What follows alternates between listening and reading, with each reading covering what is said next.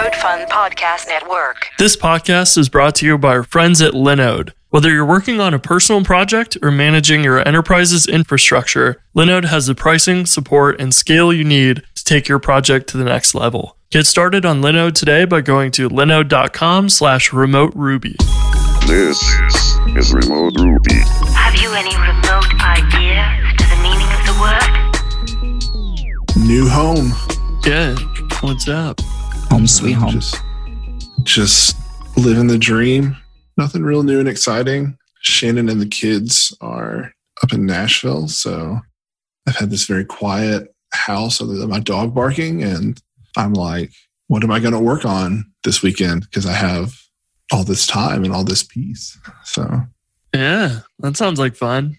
When was that last time that we did one of those weekends where we just like hung out on Slack and stuff, like a Zoom call and just all worked together? That was fun. Yeah, I was talking to Andrew from Air about maybe doing that this weekend. So if you're doing any late night coding, yeah, I definitely goes to you, Mr. Mason. Maybe Saturday. My birthday is on Sunday, and I'm planning to not do anything, and I'm not working on Monday either. So How old are you turning? Saturday down. How old? Yeah, 24. So young. Jason, your beard always makes you appear like you're 6 years older than me or something. And it always is strange to find out like we're like almost the exact same age. I missed a real opportunity growing up. I grew up very religious and was like, oh no, like I cannot touch alcohol, especially not before I'm 21. But like I had a real golden opportunity because I always looked older than I was. Yeah, you could have been that kid selling fake IDs. Now you can build a Rails service that will sell fake IDs for you. Andrew, that means that you are younger than Ruby.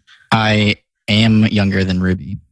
Matt's tweeted, and I guess it was in Ruby Weekly too, that Ruby's 27 now. Is that right? Yeah. Wow. That's pretty crazy. That means you can also rent a hotel or a car. Yeah, right. How old is Rails, I wonder? 2003 or 4 when he started on it. Yeah. I think 3. It's pretty old then. I can't do math or I tell you what that is. That's weird, yeah. The Wikipedia says the initial release date was 2004. So, yeah, probably 2003 or earlier when he was originally working on it. That's what, 16, 17 years? Crazy. Yeah. That means when I got into it, it was just about to turn 10 years old. Wow. It's pretty crazy. Yeah, I think I got into Rails around 2010. So yeah, same time roughly or whatever. I originally like looked into Python or Ruby because I was looking for a language that would work cross-platform back in like 2007, something like that. I think when I was like first trying to figure out, what to build, what to teach myself, and I ended up going with Python originally instead of Ruby because Python just was installed by default on Ubuntu, and Ruby was not. So that was like, guess I'll use that instead. And as far as my understanding was at the time, they're like the same language, just a little different. Like the syntax and all that looks the same or close enough. But as it turns out, they're like vastly more different underneath. It's like Ruby's like significantly way more flexible, but it's the philosophy of Matt's and everything that he brings to Ruby that really makes it special. Like it should be fun, but also like extremely flexible. That's some of the coolest stuff that like makes Ruby so special. So it's pretty awesome to like see that's 27 years old. It's really, thriving still because it's what we should be doing. Like we're programmers, we should be building programs for humans at this point more than we should be for the computer to understand it and execute it fast. Not only that, but Matt is still involved after 27 years. Like, yeah, that's so cool. I know he's talked a little bit about moving on or whatever and getting replacements and that sort of thing in place so that someone else can lead the charge here in the next few years or whatever when he decides to retire. But Man, it's crazy. Like Go Rails is probably the longest thing I've ever worked on, which is like 6.5 or 7 years, something like that. But never worked on anything for 27 years straight. That's pretty awesome. Like huge respect. I haven't even worked on one thing for more than 2 years at this point. Yeah, it's pretty funny. Like for the longest time, like just being in high school or college was like my longest thing I'd ever done. You know, there's definitely dividends that pay off the longer you can stick with something. But yeah, it's interesting. Like when you're learning, you jump around between projects and jobs and all that so often. But 27 years of Ruby is pretty fantastic. Yeah. And I can only imagine because people sometimes can't be the best to work with. So like, yeah, maintaining a project that bukus of people use, like that takes a lot of emotional toll. Like, I guess any open source does, but so yeah. Otherwise, you end up with the grumpy old Linus Torvalds mentality or something. Yeah, it's pretty amazing. And Matt's is always so like he's still so excited to talk to people and so nice. It's just mind-boggling. When I was at RubyConf this year, I'd never seen Matt's in person. And the one thing I immediately thought was like, he looks so happy. He looks like just a genuinely happy person. Every time I've tried to take a picture with him, it always ends up blurry, and I never have like. I'm always like, well, I used my one chance. Like I can't ask again. It's just blurry with happiness. Yeah. Anything cool going on? I know all three of us bought Tailwind UI. Yeah, I have had zero time to. I think I installed it, but didn't actually try any components.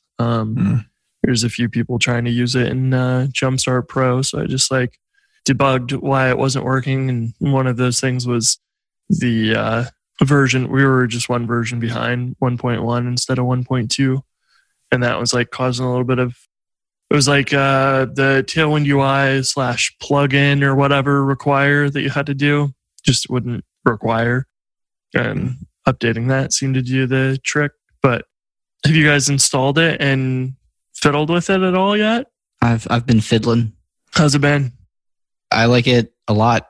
Yeah. I had somebody message me and they're like, this wasn't what I thought it was. I thought it was going to be like a replacement to Bootstrap. And I was like, oh, no, this is exactly how I thought it was going to be based on just hearing Adam talk about it and like watching them tweet about it. And I was like, you could make it a Bootstrap replacement. I was like, but they made it so configurable for you that it's not going to have a lot of the problems that Bootstrap does have. And he was like, well, I want to be able to like easily reuse stuff. And I was like, okay, well then pull all the classes off, give it a custom name, and then go in your CSS and do add apply.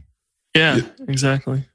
That's kind of one of the things like Adam talks about making Tailwind like scalable is like do all these things and then put it into some kind of component.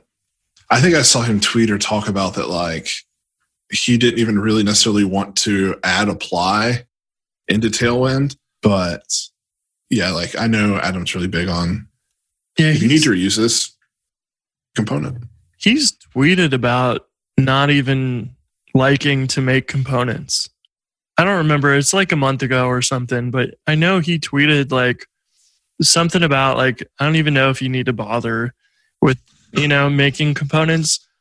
I can understand it for something like buttons or whatever, but like, for navbar classes, the second you want to do something unique, like put an avatar in there or like a drop down or a button or, it tends to be like eventually you're going to do something that's not standard. So you have to build unique cases kind of for everything. So it's like, is it really that much harder to just copy paste from the other nav links and make a new one and go build your extracted version? And then, you can't apply that in the avatar case because it's slightly different because it's an image now or whatever. And I was like, I kind of get it. Like not all cases, like buttons are very systematic or whatever, but like a lot of these things end up being kind of custom. And if you have all the classes there, you can tweak individually, then you can make it look perfect.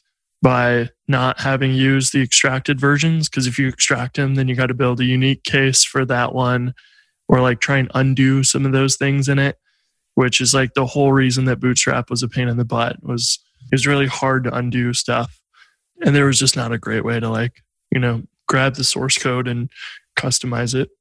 Yeah.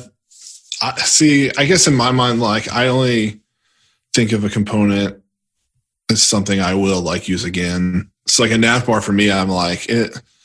I know there's maybe cases, but for me, when I put a nav bar, it's like a SaaS app. Like that's the only time. Yeah, and I always want to grab somebody's example nav bar and then tweak it, and then it's always different than what they had. But I want to make sure that it like, you know, compresses into something nice on mobile with a, you know, hamburger menu or something, you know. And so like having that in Tailwind UI or like the components examples in Tailwind CSS is about all I really want. You know, I don't need the like nav links and those other nav bar things that Bootstrap gives you, because I always have to undo them or customize it pretty heavily. But I agree with you. Like there's some of those you just want a good starting place. And like Tailwind UI is pretty much exactly that, which is like, we know you're going to customize it. So here's some pretty looking stuff from the very beginning that's like detailed to the extreme too, which he was talking about in that tweet the other day about, what was it, the focus like class or something, where the credit card form example or something he had was, you know, not working just perfectly. And so he was spending a while like fixing that up. So it was like, you know, perfect details around that. That's the kind of stuff that like is great to have someone else do rather than you having to fiddle with it yourself. Yeah, someone was asking me, maybe one of my coworkers, if I liked working on front end code. And my answer is, I love working on front end code where there's like a pre-existing design system in place, which is where we're at work right now. Like we have a product designer and he's amazing at what he does. And he's worked with one of the other developers to like actually customize Bootstrap to be like how the app should function, like how it should look. And so like when I go to use a card, like I know it's how the designs are going to like, and it's been such a productivity boost. And like we've paired that with like Action View component. It's like we have a card component and like I can just reach for that card component and give it a block and pass my stuff in. And yeah, so Tailwind UI for like my side stuff I'm so excited to work with that. Yeah. I made a comment to Nate the other day because I was like bike shedding stuff on the front end. And I was just like, dude, if we had a designer, I guarantee you we would be 200 to 300% faster, at least, at minimum. Yeah.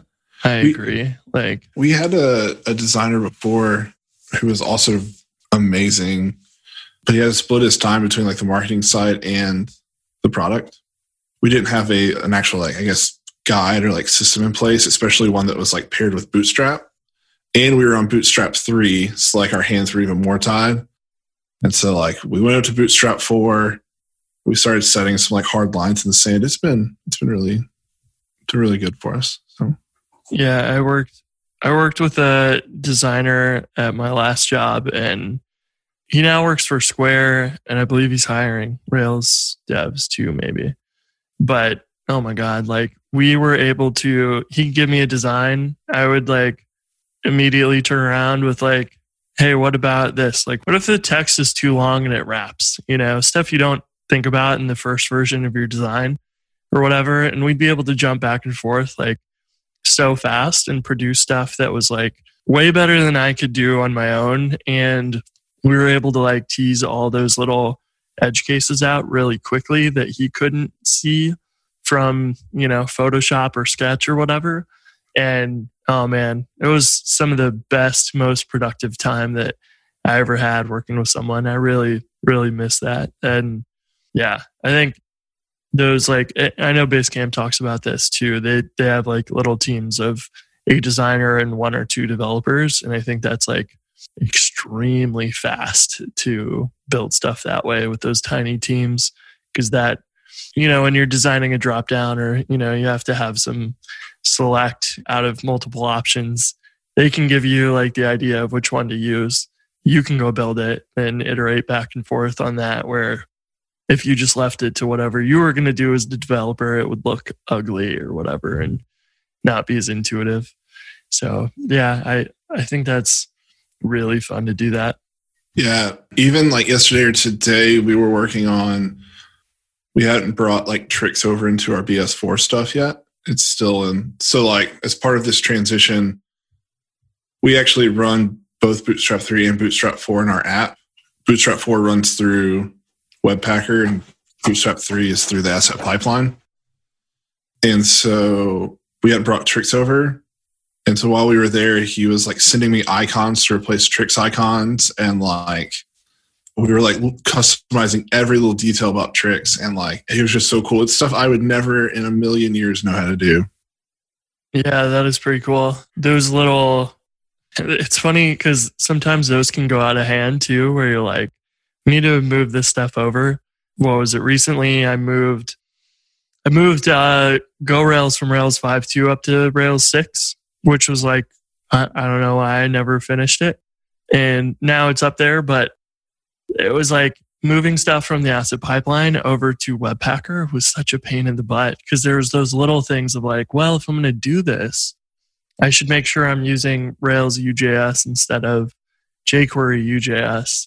And oh yeah, the parameters for like the method or type of request are different names now because jQuery's Ajax method was like type or something, and then method for the other one. I forget which one's which now, even. And those nuances like ruined a few things where some stuff I forgot to update or, like test, but it was some like obscure little feature that you didn't think of. Yeah. I eventually want to upgrade to action text too, but stuck with all the content and markdown on our comment system right now. And there's no real good markdown WYSIWYG editors for comments that I can find. Like I've looked a whole ton and there's not been much new WYSIWYG thing. So I've kind of been thinking about moving to action text and tricks for comments. But, that's another thing I could choose to do or just delay. Yeah, I think definitely delay. Yeah. You get like caught up in a lot of those like rabbit holes pretty easily if you let yourself. Yeah. This has been kind of a week of rabbit holes. You talking about jQuery just started triggering me. All the front end stuff. I did a lot of front end stuff this week and I'm just so tired of it. I'm just so tired of working on the front end. Like I used to really like it. And now that I don't have a designer, I hate it. I hate it so much. It's such a time suck. Yeah. Front end without a designer is like a really hard thing to do. I'm designing the last bits of a form for a Hatchbox to create managed databases on RDS and Elasticache and DigitalOcean and stuff. But there's like, these unique options for each one of those that my form in Vue has to be, okay, you choose these things and then we display options in this case, but not these other cases. And we'd only want to display those when you've set some of the previous options. And it's just a nightmare. And I've got to go sync stuff back and forth from the server and it's not fun. So I'm like, and then that was one of the projects that's still on jQuery for Ajax requests and stuff. And I'm like, oh my God, like all this stuff needs to get updated. And ideally I would be using something more like Stimulus Reflex or something for the form, but because everything else is already in Vue there, I'm just going to keep it consistent. And then I don't want to have two different systems for my complex forms until I decide I'm going to port them all over to something, hopefully better. It's felt like a rabbit hole of maintenance and other stuff because it's like the only project I use Vue on right now. And I don't touch it very often. So when I have to come back to it, it feels like a nightmare to like, how does this work again? What are the callbacks? Like, what is the context of this and all these different methods and whatever. It's not super fun. I've been doing quite a bit of front end work this week.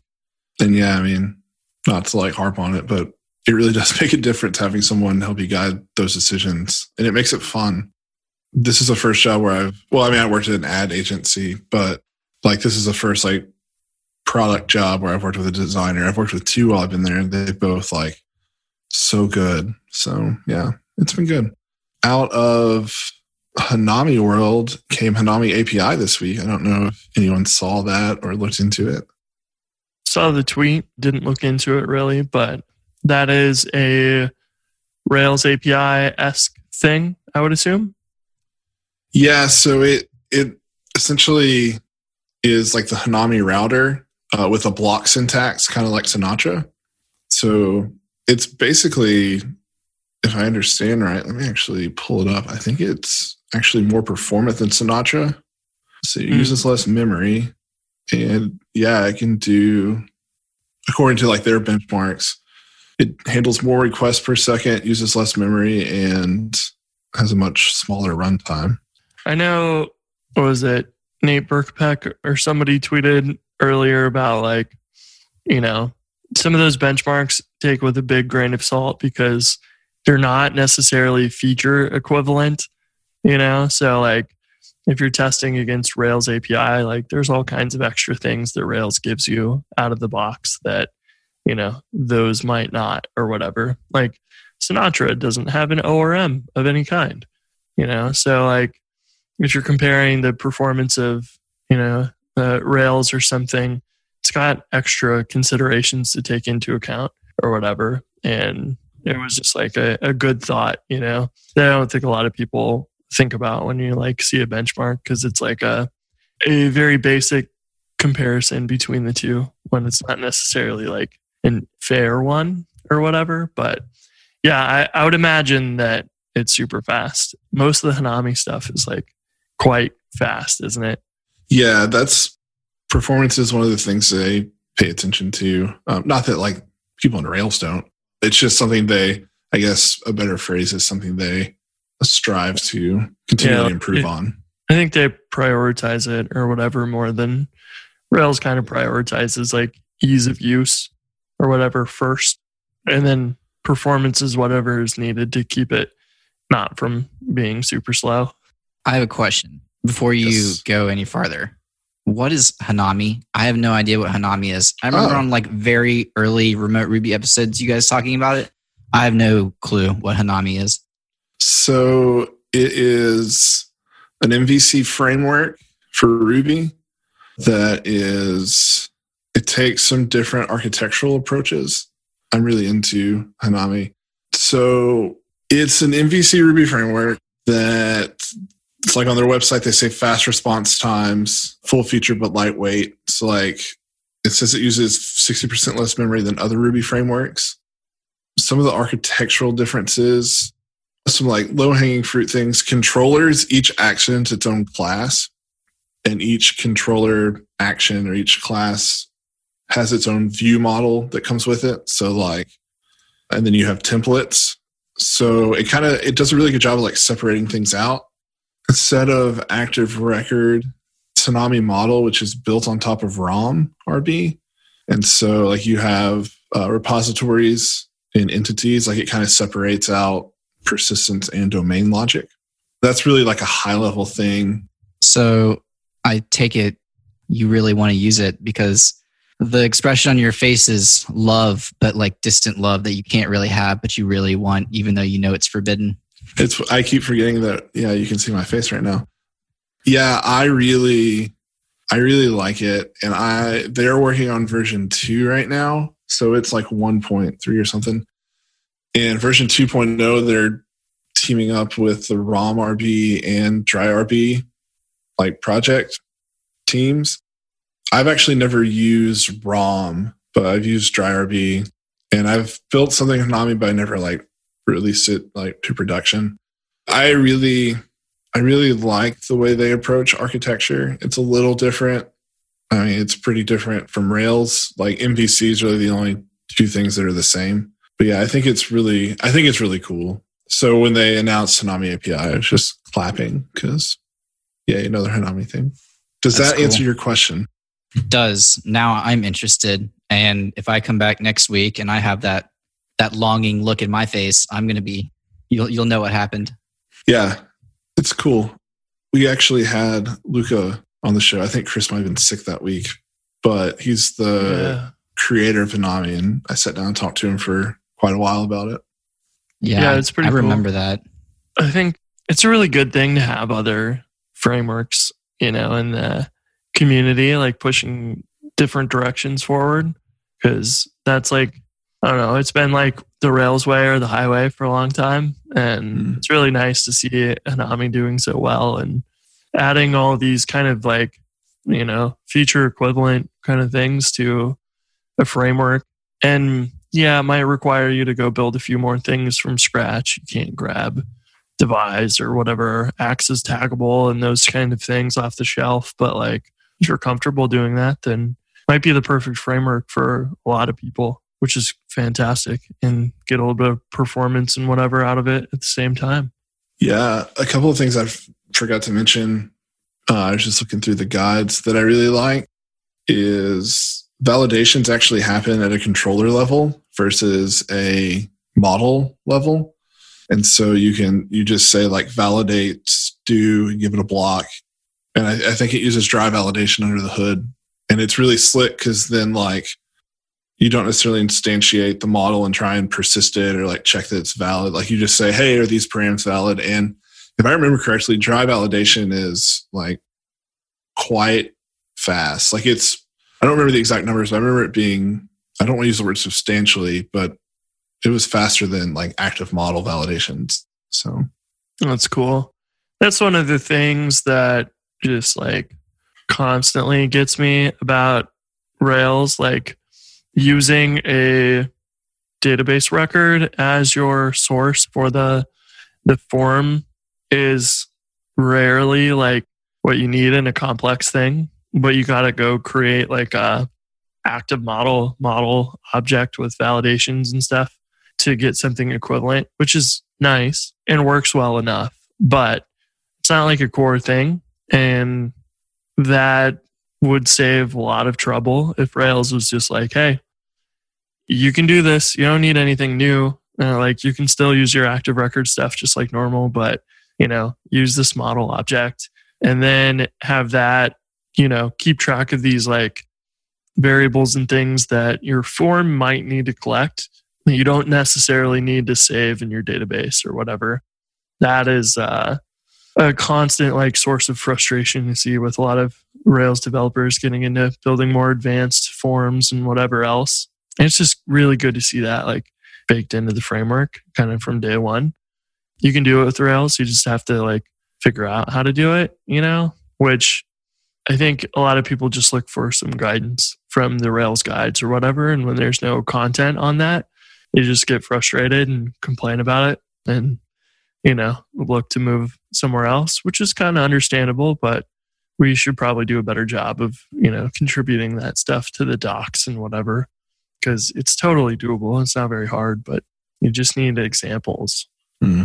That's actually something Hanami guys are really good at. Not only like examples, but like conceptually, like explaining why they do certain things certain ways. That's super nice. Yeah, it's really cool. Like, so Hanami actually has like an interactor class built in, and there's a whole page on like here's the feature we're building. Why wouldn't we use callbacks or something like that? Like all this stuff. And it's really good. The other really cool thing, I keep forgetting all these things to mention.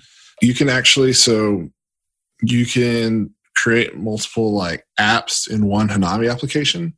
So, if you built like an admin, instead of like just saying like app controllers admin and like making a namespace there, like you actually have like app admin, I think is the folder structure. And like each app has its own like config. That might be changing in the new version, but all the domain, like the models and domain logic and stuff lives outside in like the lib directory. So all those apps can share that. Huh. That's kind of neat. I think that's the other frustration you see in Rails with Rails engines a lot is they're pretty confusing on how they work. That's maybe an understatement too. Yes. Having built a few of those, they've been kind of a nightmare to understand how they work, or little things like plugging in a extension or something and doing it in the right place in your like initializers on. So usually you need like a to prepare block or something like that. Like wait until the callback for action controller base is loaded, and then do something when that happens. It's not super intuitive, and the documentation's also fairly sparse about that too, which has bitten me in a bunch of different times in projects. Hanami kind of gets probably a really nice, like, here's how Rails did it, and here's all the like really rough edges. Let's just do those differently, because we can from a fresh slate, which probably benefits the clarity of a lot of that code like immensely. So I'm going to have to try it on a project. Didn't you build something with Hanami, Jason? Yeah, I don't remember what it was that stopped me. I built it, and then I ended up moving a lot of it just back into a Rails app.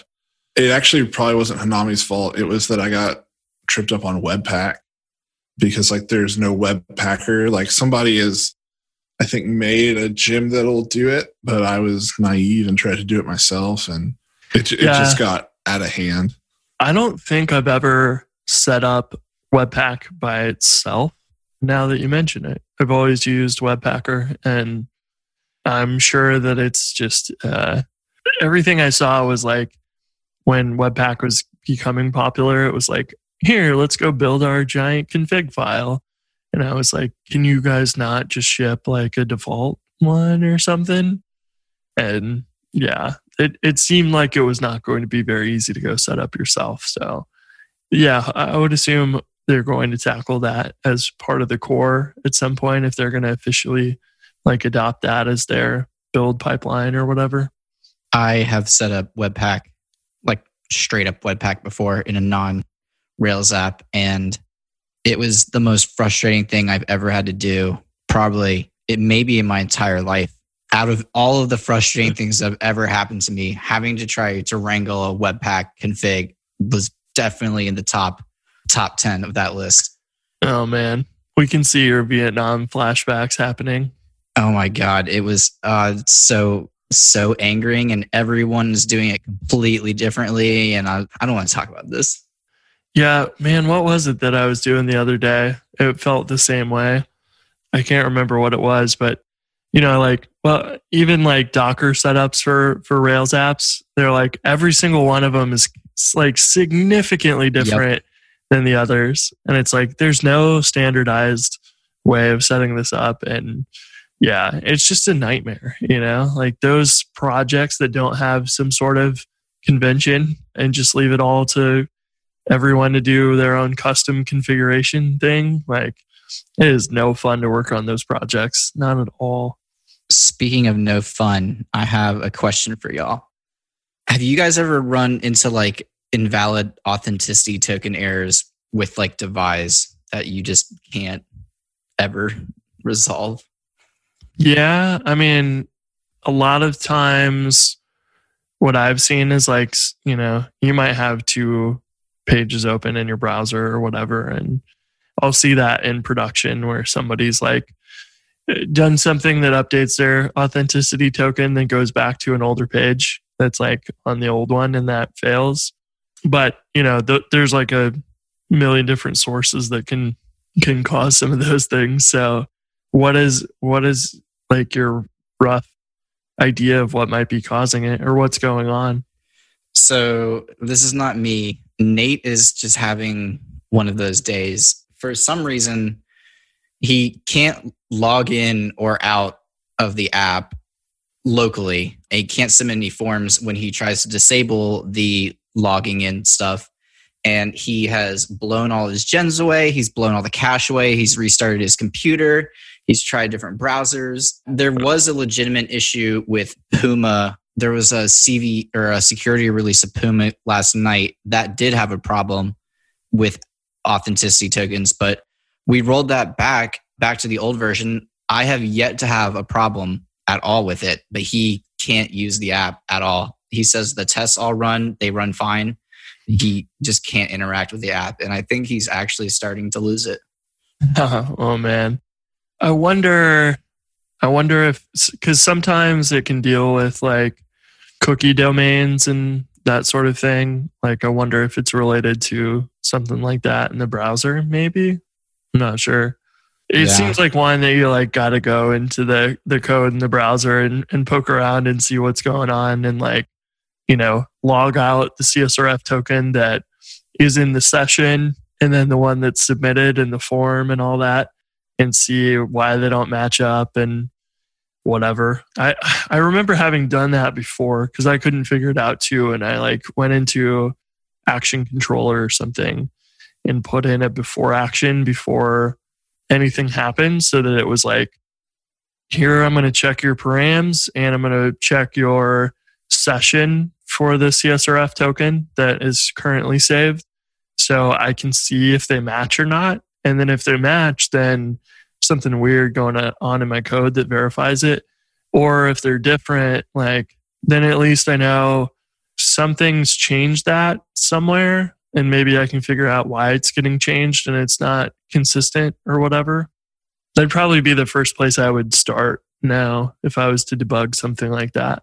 Because it would maybe narrow down kind of which piece of the puzzle is breaking or whatever.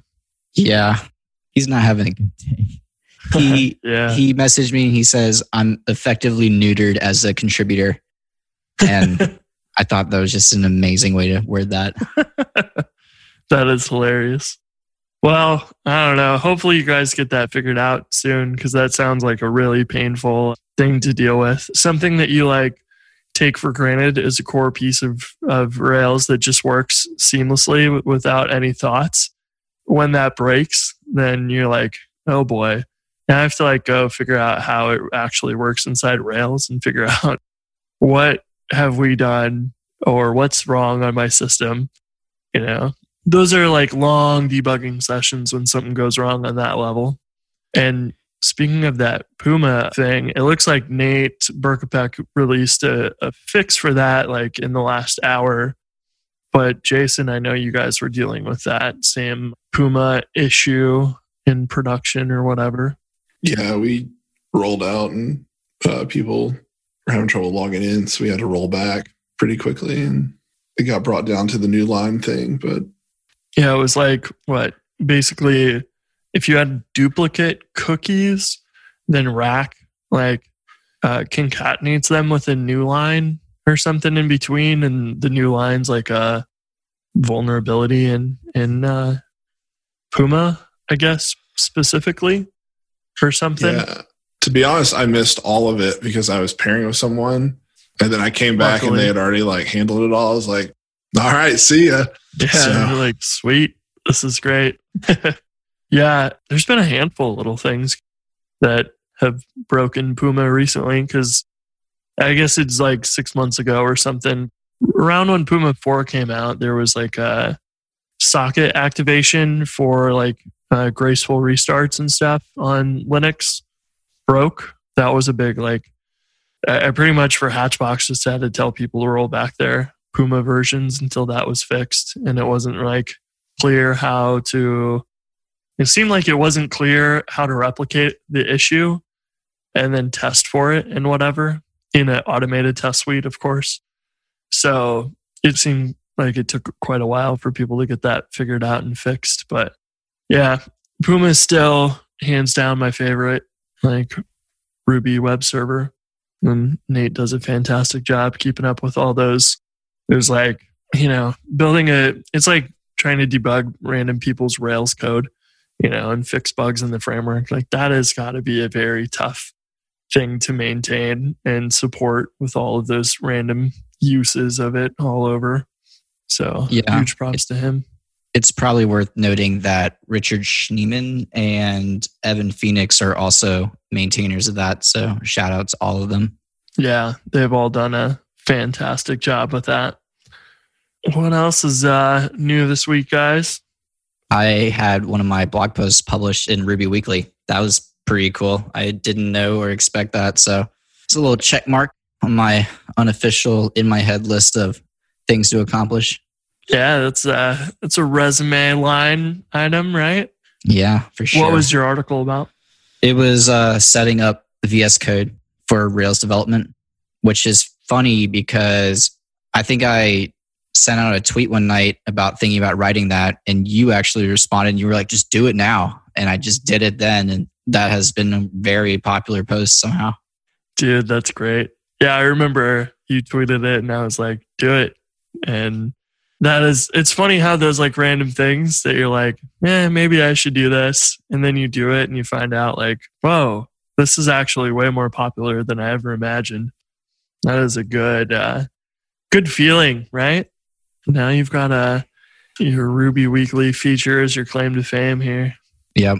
I'm checking off all the boxes for my 24th birthday. Yeah, there you go. Accomplishing those life goals. Yeah. Yeah, I this past week, I hadn't touched Shrine for file uploading for a couple years now, maybe. It's been a while. Shrine version 2 was like the last time I covered it on Go Rails, and a bunch of those plugins and stuff had changed for version 3. So to kind of dive back into Shrine and check it out again, I ended up rebuilding a like year-old Rails app called animatedgif.me that I originally built just to like make it so you could type in the domain and then / and a word, and it would give you a random GIF. Like, so if you go to /money, it'll give you a random GIF tagged money, and then you can copy it to your clipboard and, paste it in Slack or whatever really fast. So I built that, and like the original version of the site was just linking to images on like other sites because I didn't want to pay for storing all those images and everything. And I thought it would be a good time to like rebuild it, but I ended up like recording the entire thing. So I did it in like, I don't know, 4 hours or something, and recorded that whole process as a screencast. And like, we start with the new Rails app and go all the way to deploying it to production and everything, which is pretty fun. So I published the first like video on that on Go Rails this week, which is kind of cool. People have been asking to see more of like the whole process of how I develop an app and test things and whatever else.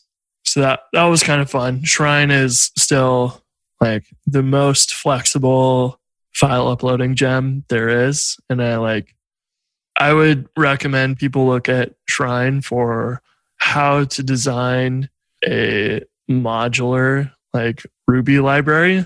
It's so nice to be able to say like, I want this feature, and you just say Shrine plugin and the name of it, and there it goes. That is one of my favorite things. It's so flexible. Have you guys used Shrine at all? Looked at it, haven't used it. Yeah, I think I used it for a few tutorials, probably maybe some from you when I was first learning, but I haven't used it since. Are you guys doing file uploads for anything? Yes, we are at CodeFun. All active storage, and Nate has monkey patched all the things. So it gives you all the things that people reference when they don't. Like, I can't use active storage because I need CDNs or I need this or that. He's monkey patched all of it into the app. So it works great. We've never had a problem with it. I've seen all of those threads and issues on GitHub, and then all the like monkey patch examples of how to, put in CDN URLs and stuff. It's pretty unfortunate it didn't come out with that originally, but it looks like a lot of that will be in Rails 6.1, which is good. But it's good to see that that's been like nice and reliable for you guys, because I was going to do the same thing at one point, and I just opted to use Shrine instead because it's a little bit more flexible if I'm going to transcode like videos or whatever that I don't. You could maybe do it with active storage, but you would just say like, we'll have an upload or a file attachment for like the original video, and then like separate file attachments for the MP4 or whatever that you transcode into, versus like Shrine would just keep all those as one upload as just different formats or something. So I guess there are probably ways you could hack around that with active storage, but the CDN thing I thought was almost a crucial piece of what active storage should have supported at the beginning. But I guess Basecamp didn't really need that as much because they're private files for them. But that's good to hear. I'm excited to see that hopefully, if we're lucky, Rails 6.1 comes out this year around RailsConf time in a couple months. Go ahead and press X for doubt. Maybe 6.03, but I doubt we'll be seeing 6.1 at RailsConf. Yeah, well, fingers crossed. RailsConf proposals get announced like next week or the week after, something like that. March 4th.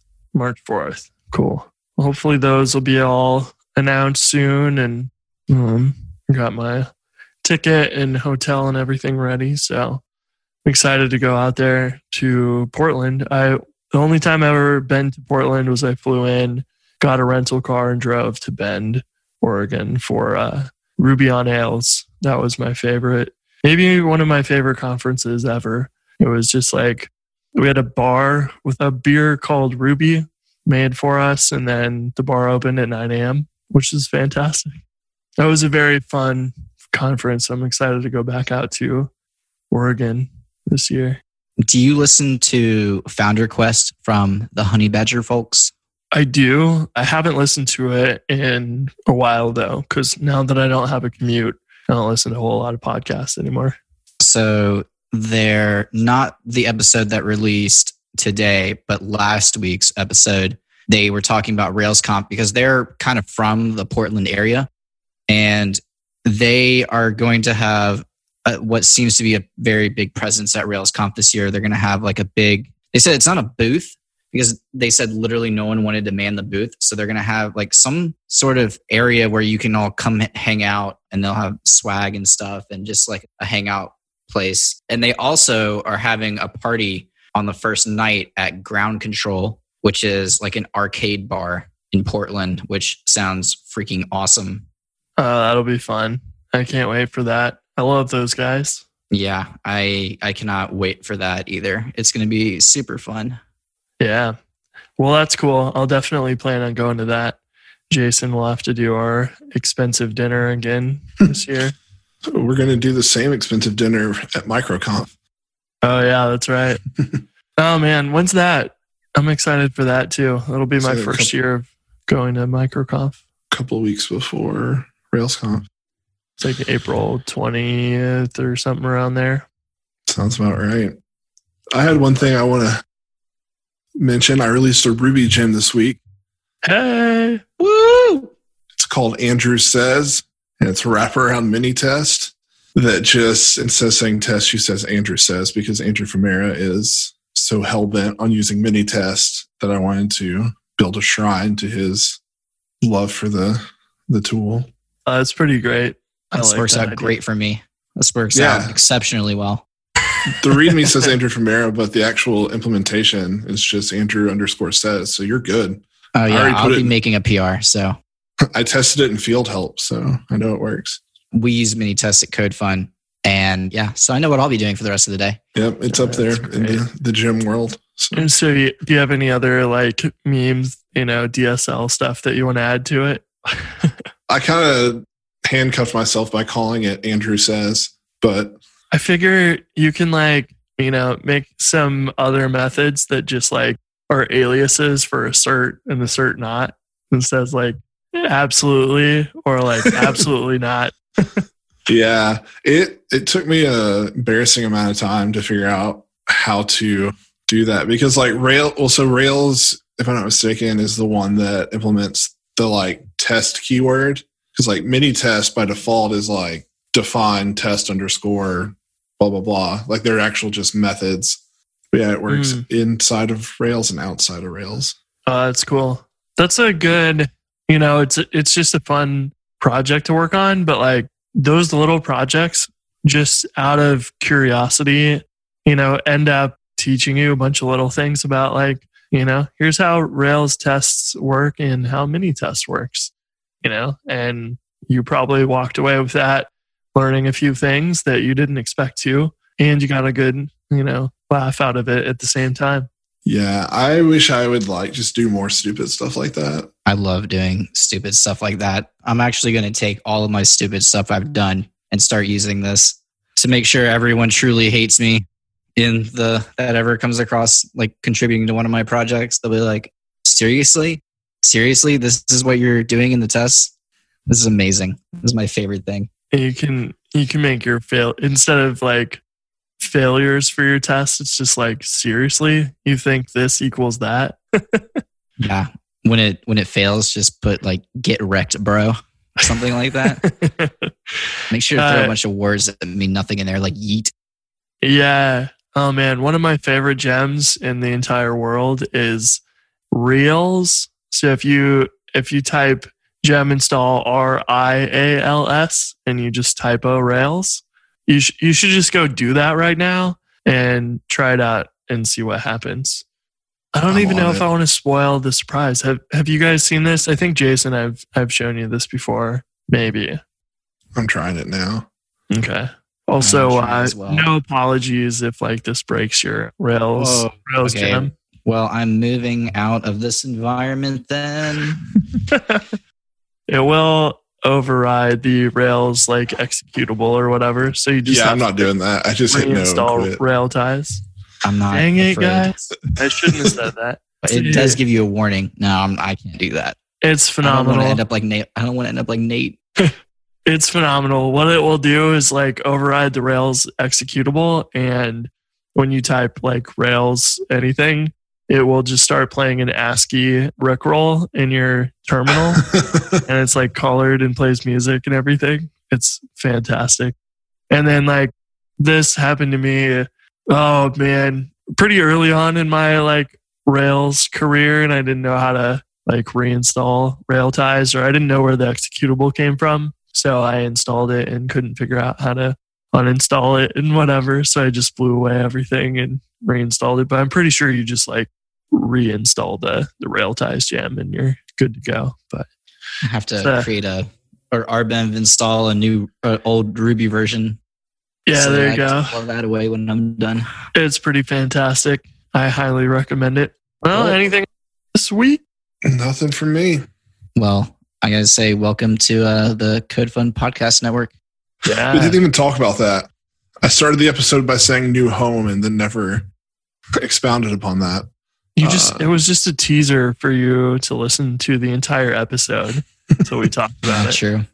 Yeah. So Remote Ruby has moved onto the Code Fun Podcast Network, and I don't want to speak for Chris, but we're very excited. It's really cool. I'm glad people listen and want us to join them. Yeah, I think it'll be great to have some support and keep the workload of editing podcasts and stuff is not a simple one. So this will be a nice way for us to keep the podcast going as long as possible and keep the support going for it. Yeah, it's going to be a very good, support network for us to be involved in. So I'm excited. Yeah, I'm glad I brought it up to Eric one day just randomly. He was very excited at the prospect. He's like, oh, the way he described you guys was the most flattering descriptions I've ever heard. He was very, very excited about and this was before I actually knew you guys. I think before you guys had met with him, but he just talking about the prospect of it, he was very excited. That's awesome. Yeah, I don't think I had met him yet until we talked earlier this week. So we're super excited to be joining, and it'll be a good time. You guys are good people over there at Code Fund. I'm blushing. You don't know what I do in my off time though. Yeah, it's exciting. The podcast network is growing, and I'm excited to see what kind of happens with it. I don't think I'd ever be able to say when I first started programming, or when I even first started podcasting, that I would work for a company that's actually actively growing a large network of tech podcasts. So it's pretty cool, pretty interesting, especially since it's something I'm interested in. Yeah, and I think there's just a lot of little things you can learn from podcasts that I wish that I had them when I was around learning way back when. when I was in high school and stuff, I would have probably spent all my time listening to podcasts of programmers and entrepreneurs and whatever else. It's a great way to learn how other people think about solving problems and whatever else, understanding what professional developers even do all day and their frustrations and whatever else that you can relate to is just a really nice thing. So podcasts are awesome. A lot of fun. Yeah. Plus one of that, because I learned a ton from listening to podcasts when I was first starting out. This one included, and the one thing I really liked about Remote Ruby is that compared to all the others I was listening to at the time, Remote Ruby was like a discussion. I like that it was just like a discussion. It didn't sound like almost scripted like some of the other ones do. It's just a very like real conversation, almost like even if you guys didn't record it, I could still see us all talking about this stuff. That was our original like idea for doing this. We were like, we just sit and talk for an hour or whatever every week. So why don't we just record the stuff and publish it? And that's like the same philosophy I have with the Go Rails screencasts. Like, I don't want them to be scripted or anything like that. I want them to feel like we're just sitting down and pair programming together. I don't like watching lecture-y stuff or too scripted of things. I don't get to learn how someone actually works. I get to learn the like perfect version of the world because it's already scripted. So I have an aversion to that. So I kind of like, creating stuff that way. So we will have a few like changes like sponsorships now in the podcast, but the rest of it's going to stay exactly the same, which is fantastic. Well, good to catch up, and y'all have a good week. You too. See ya. Bye. This podcast is brought to you by our friends at Linode. With 11 data centers worldwide, including their newest data center in Sydney, Australia, enterprise-grade hardware, S3-compatible storage option, and their next-generation network, Linode delivers the performance you expect at a price that you don't. Get started on Linode today by going to linode.com/remote Ruby.